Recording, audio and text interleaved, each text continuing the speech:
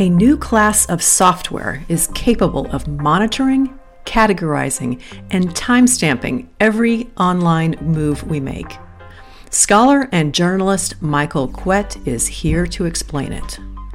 You're listening to Real Fiction. I'm your host, Lori Messing McGarry.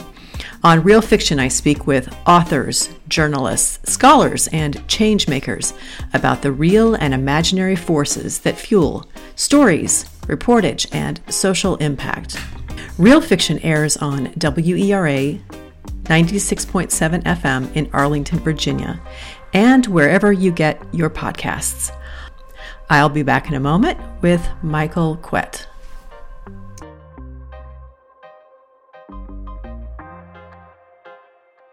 A new class of surveillance software can now summarize data about our online movements in a matter of minutes compared to what used to require weeks or months of tracking by law enforcement and government tracking. A company based in Wyoming, Shadow Dragon, is the focus of an incredible piece of journalism published last week in The Intercept. The question is, what are the legal and practical implications of this little-known area of technology? My guest today is Michael Kwet, who authored the article, Shadow Dragon, Inside the Social Media Surveillance Software That Can Track Your Every Move. He is a visiting fellow of the Information Society Project at Yale University Law School. He is the author of Digital Colonialism, U.S. Empire and the New Imperialism in the Global South. He hosts Tech Empire podcast, and his work has been published in Wired, BBC, World News Radio, Al Jazeera, many publications. Joining me today from New Haven, Connecticut is Michael Kwet. Michael, welcome to Real Fiction. Hi, Lori. Thanks for having me on. Michael, I was stunned by your Shadow Dragon investigation and frankly, in a little denial after reading it. In an investigative piece published on September 21st in The Intercept, you write about a surveillance software contract with the company Shadow Dragon. It was signed by the Michigan State Police, and it was only through a Freedom of Information Act request that a fully unredacted copy of the contract was made available on a website. And I might add, temporarily, you downloaded this document before it disappeared. What did you learn about the company Shadow Dragon and the intent and use by the Michigan State Police? I actually came across it at a time that I was looking into Microsoft's Public Safety and Justice Division.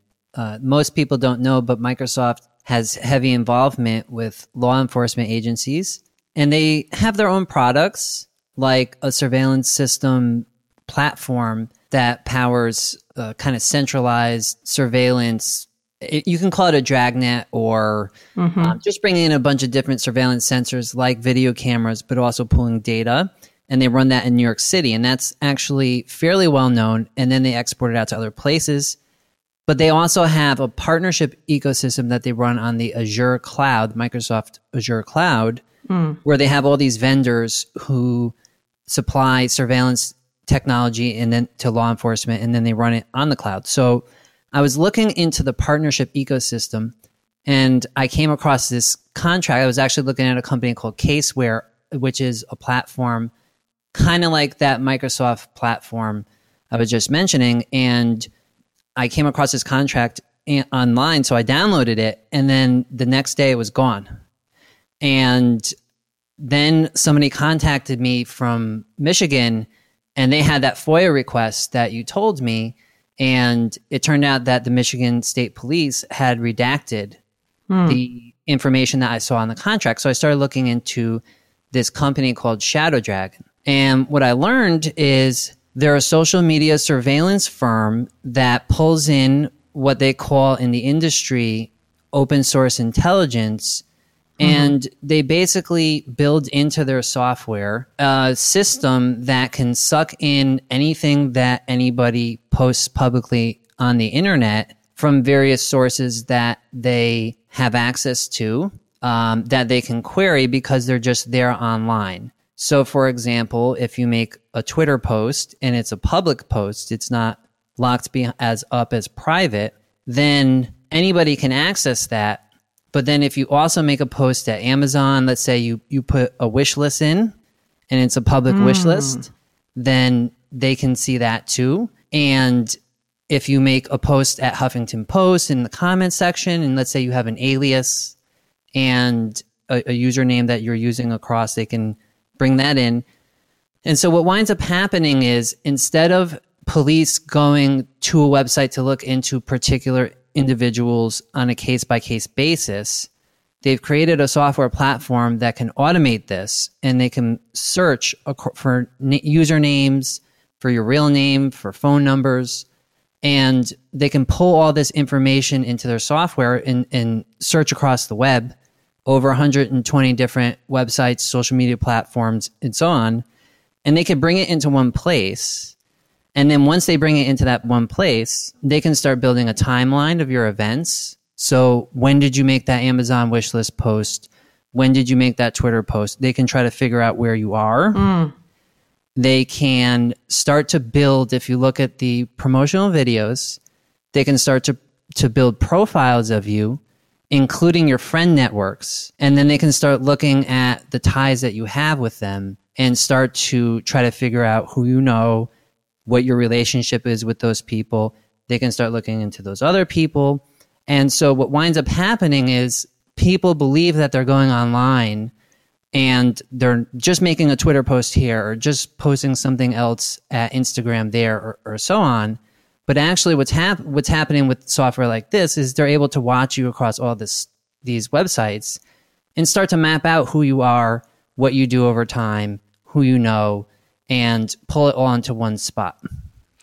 You know, it strikes me as I listen to this that the question for a group like the Michigan State Police is that they're considering that line between public safety and maybe trying to avoid profiling, but it feels like it could be a tough balance. So you learned about this contract with this social media surveillance company, Shadow Dragon in Michigan. Are other police departments using this software?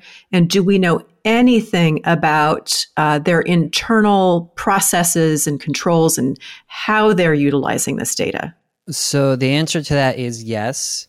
On public record, what we know is that police in Massachusetts have acquired it, and some are using it. That was reported by NBC.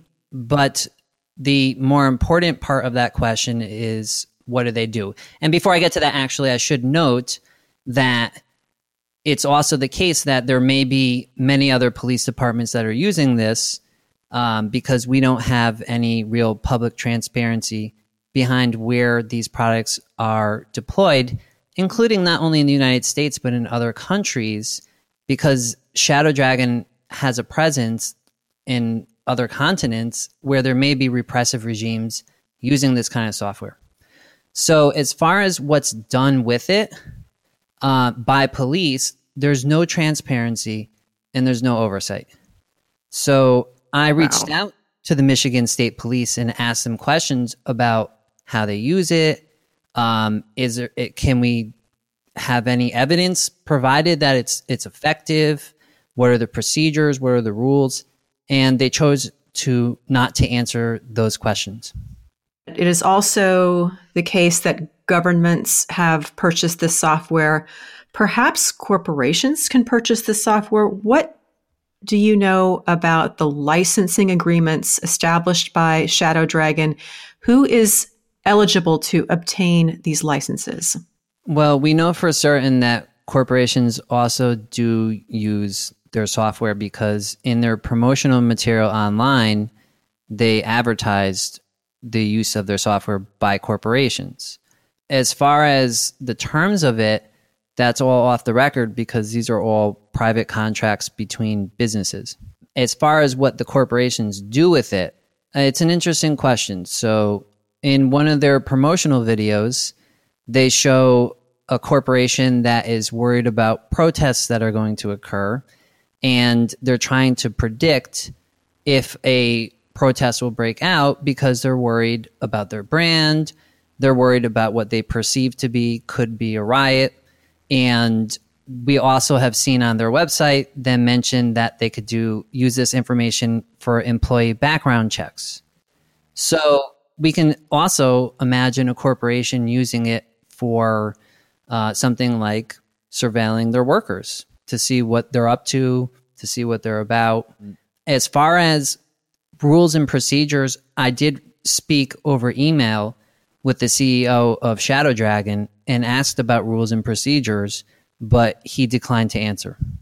I think about the technology, and this is where it gets perhaps very confusing to someone who just comes across this information about surveillance software. Shadow Dragon says that they do not employ predictive applications in their software, but I believe that is the case that they do partner with other platforms that go beyond the so-called data scraping from online sources. So what can you tell us about the compatible software with predictive capabilities and how that might work to a greater degree to surveil people when multiple platforms or multiple technologies are working together? Right. So that's a great question.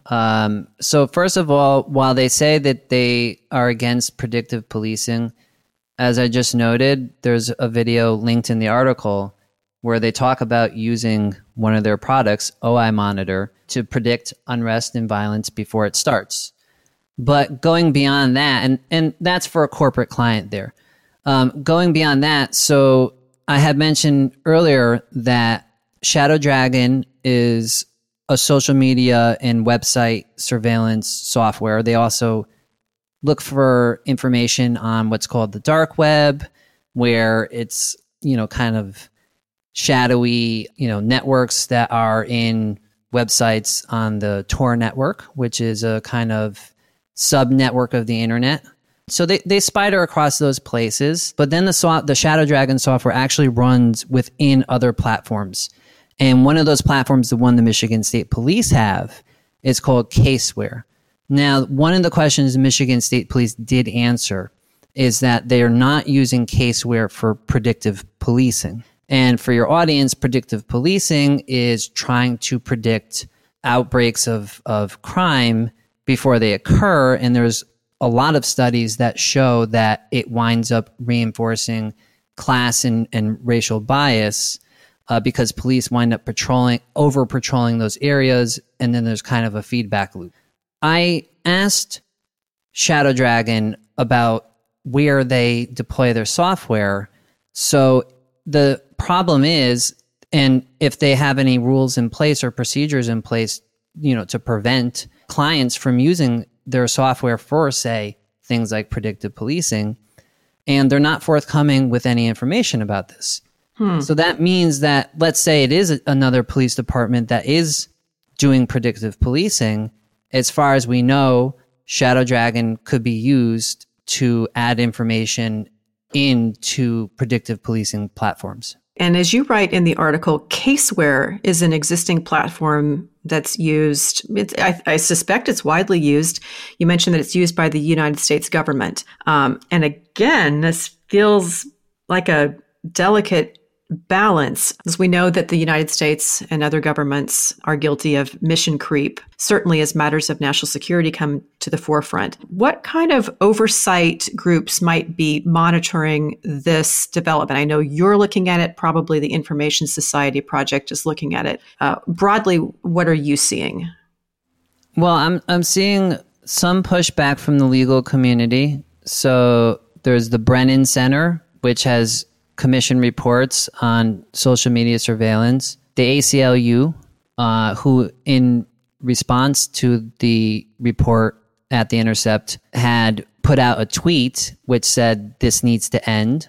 But the issue is, at the moment, we're kind of still in the awareness raising stage. So I think that this needs to, at some point, go to the courts and go to the lawmakers who have to start looking at this and say, is this something that is compatible with a free society? And what should be the regulations on this? Because right now it's kind of a Wild West. Yeah, yeah. Let's hover there for a minute because you have a quote in the article that really stayed with me, and it came from Phil Mayer of the ACLU. And he said, quote, "It's deeply concerning that this kind of technology is being purchased and used by law enforcement without public discussion." So as you say, we're in an area, an era of awareness. I think most people don't even know that this new technology that is so robust exists. Now, as I mentioned in the introduction, you're a fellow at Yale Law School, and you've also done a great deal of investigative journalism. So I'd like to know, as you are studying this from a very unique vantage point, how do you square the need for safe society with this potential for overreach? Well, I think what's happened is that the law wasn't built for these kinds of technologies. So I want to make a comparison to surveillance cameras, which is something else I've also done a lot of work on. When surveillance cameras were deemed legal, it was in an era where you might be a gas station or a store and you just put one camera on a store. And if an incident occurs, the police would have to come and review the footage. If it went onto a videotape cassette, you'd have to play and rewind and all of that kind of thing.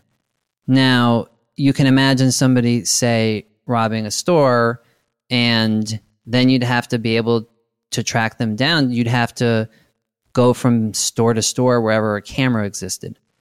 And city networks only had, I think Chicago had something like 20-something when I interviewed their police for a different article. And today they have 35,000. What happened over time is cameras went from fuzzy kind of old school things to these digital sharp pictures that can be pooled into software, and they can form a single network. And now you have a situation where people can sit in a command and control center and they can watch, and they can go from camera to camera, and they even use artificial intelligence to start sifting through that information for authorities. So they can look for a person who's wearing a red shirt. They can codify if they're walking or running. They can look for cars, and they can do potentially facial recognition. So now you have a different kind of animal, right? You have something that started off as this one surveillance camera somewhere, and now you have this huge system that can track people around and cover wide areas. And that's a different kind of thing. So the law wasn't really built to deal with what we kind of, sleepwalked into over the last 20 years. Now, social media surveillance here is kind of similar. People go of course, if you have a Twitter account and you're making your posts public, it's fair game for a police officer to go online and look at your Twitter account. But what really has happened is they've created software that can go from website to website and take all of the publicly available information about people and bring it all into one spot, and then use software to automate to try to start figuring you out. And in addition to that, it can map out your social networks, and then those people get caught up in that. They can be considered suspect because of association with you as a suspect, and they get subjected to this kind of dragnet surveillance as well. So the law hasn't really caught up with the tools that have been developed and then put out there. And in order for us to begin to deal with this, we have to start looking at this from, a 21st century standpoint. I want to remind listeners that my guest today is Michael Kwet. He authored an incredible article in The Intercept titled Shadow Dragon: Inside the Social Media Surveillance Software That Can Watch Your Every Move. It's quite unsettling to think about this. And I just want to make sure I understand what open source intelligence means. You list many social media websites within the article. Some of them made sense. They were very obvious. Others surprised me. But can you just tell me, in your words as an expert, what is open source intelligence? And I think that anybody who's using some of the obvious ones like Facebook Messenger, they might think, okay, is this software capable of penetrating encrypted messaging, or is it really just something posted on a public profile? As far as we know, and we have good reason to believe, it's just what is posted in a public profile. I did ask the CEO of Shadow Dragon about this because he did make a comment in one of his blogs about the need to, here's the quote. In speaking of Telegram, which is a chat app that's not as popular in the US, but is popular throughout the world, he said the company claims to have some interesting OSINT, open source intelligence, capabilities in our SocialNet platform. That's one of their products. For more hardened and encrypted / secure communication protocols, please ping us on that. When I asked him about that, he said that they don't penetrate encrypted communications. So if you're on WhatsApp and you're end-to-end encrypted, you should still be confident that that information is private. But what they can do is figure out if you're on WhatsApp, and Telegram has some forums that people post in, some groups and channels, and they're also looking into those. So yeah, if you're using end-to-end encryption, you don't have to worry about Shadow Dragon, but it still is a little uncomfortable that he made that comment there about encrypted / secure communications, because he never explained what that was really about. The founder of Shadow Dragon is a man named Daniel Clemens, has been involved with developing this class of surveillance software for a number of years. As you've studied him, do you get the sense that he's, one person's visionary is another person's villain. Sometimes there's overlap. It strikes me as a very ambitious company, and the software is expensive to license.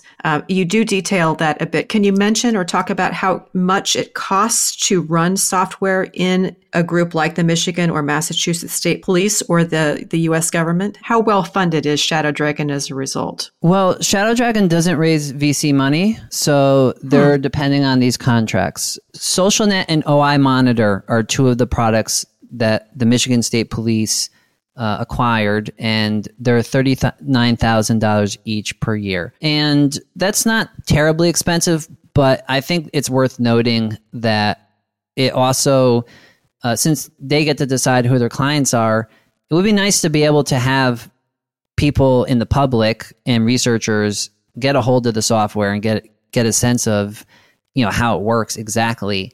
I couldn't do something like that, right, when trying to research the article. But they also have contracts with U.S. Immigration and Customs Enforcement. And I think that's another thing people should be worried about, that the Shadow Dragon software is being used to look into communities of people who are ostensibly is being used for this, to look in for undocumented persons and whatever ICE wants to look for.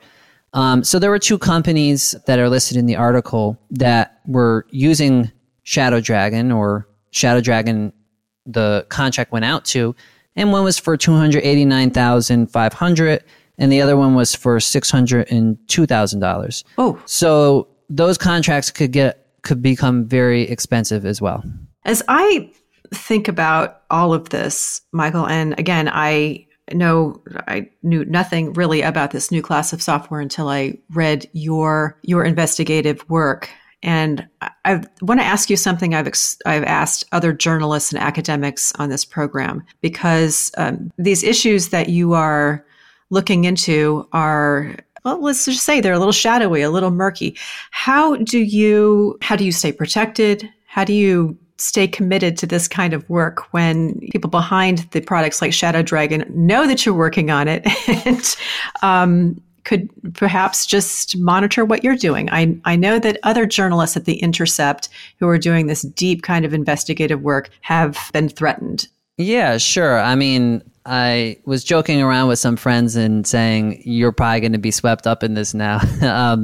But I mean, to be honest with you, when I look at a product like Shadow Dragon, I live in a very privileged society, and from I'm with the Yale Law School, so it's not like I'm a journalist in internally repressive government. I don't really worry too much. I mean, I do have a Twitter. I do have my Facebook posts are private. My Twitter posts are usually public, but it's not in their interest to start trying to mess with me. It would just backfire on them if they ever got caught doing anything. You are immersed in some areas of technology that, as you said, we're just at the very beginning of awareness, and there's very little public discussion about this. So I'm going to be watching for what you write, and hopefully we'll get you back on the program again. Michael Kwet, I can't thank you enough for joining Real Fiction today, walking us through this very murky, shadowy area of technology called social media surveillance software. And for listeners, I'll post links to his writing. Michael Kwet authored an incredible piece in September in The Intercept. And Michael, thank you for doing this work and for spending some time with us today to explain it. Thanks for having me on, Lori. I love the show.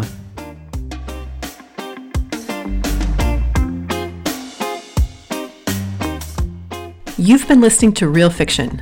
I'm Lori Messing-McGarry. Real Fiction airs on WERA 96.7 FM in Arlington, Virginia, and wherever you get your podcasts. All episodes are archived on the program website, realfictionradio.com. I've posted links to the article we discussed today and some additional work produced by Michael Kwet. Thank you for listening.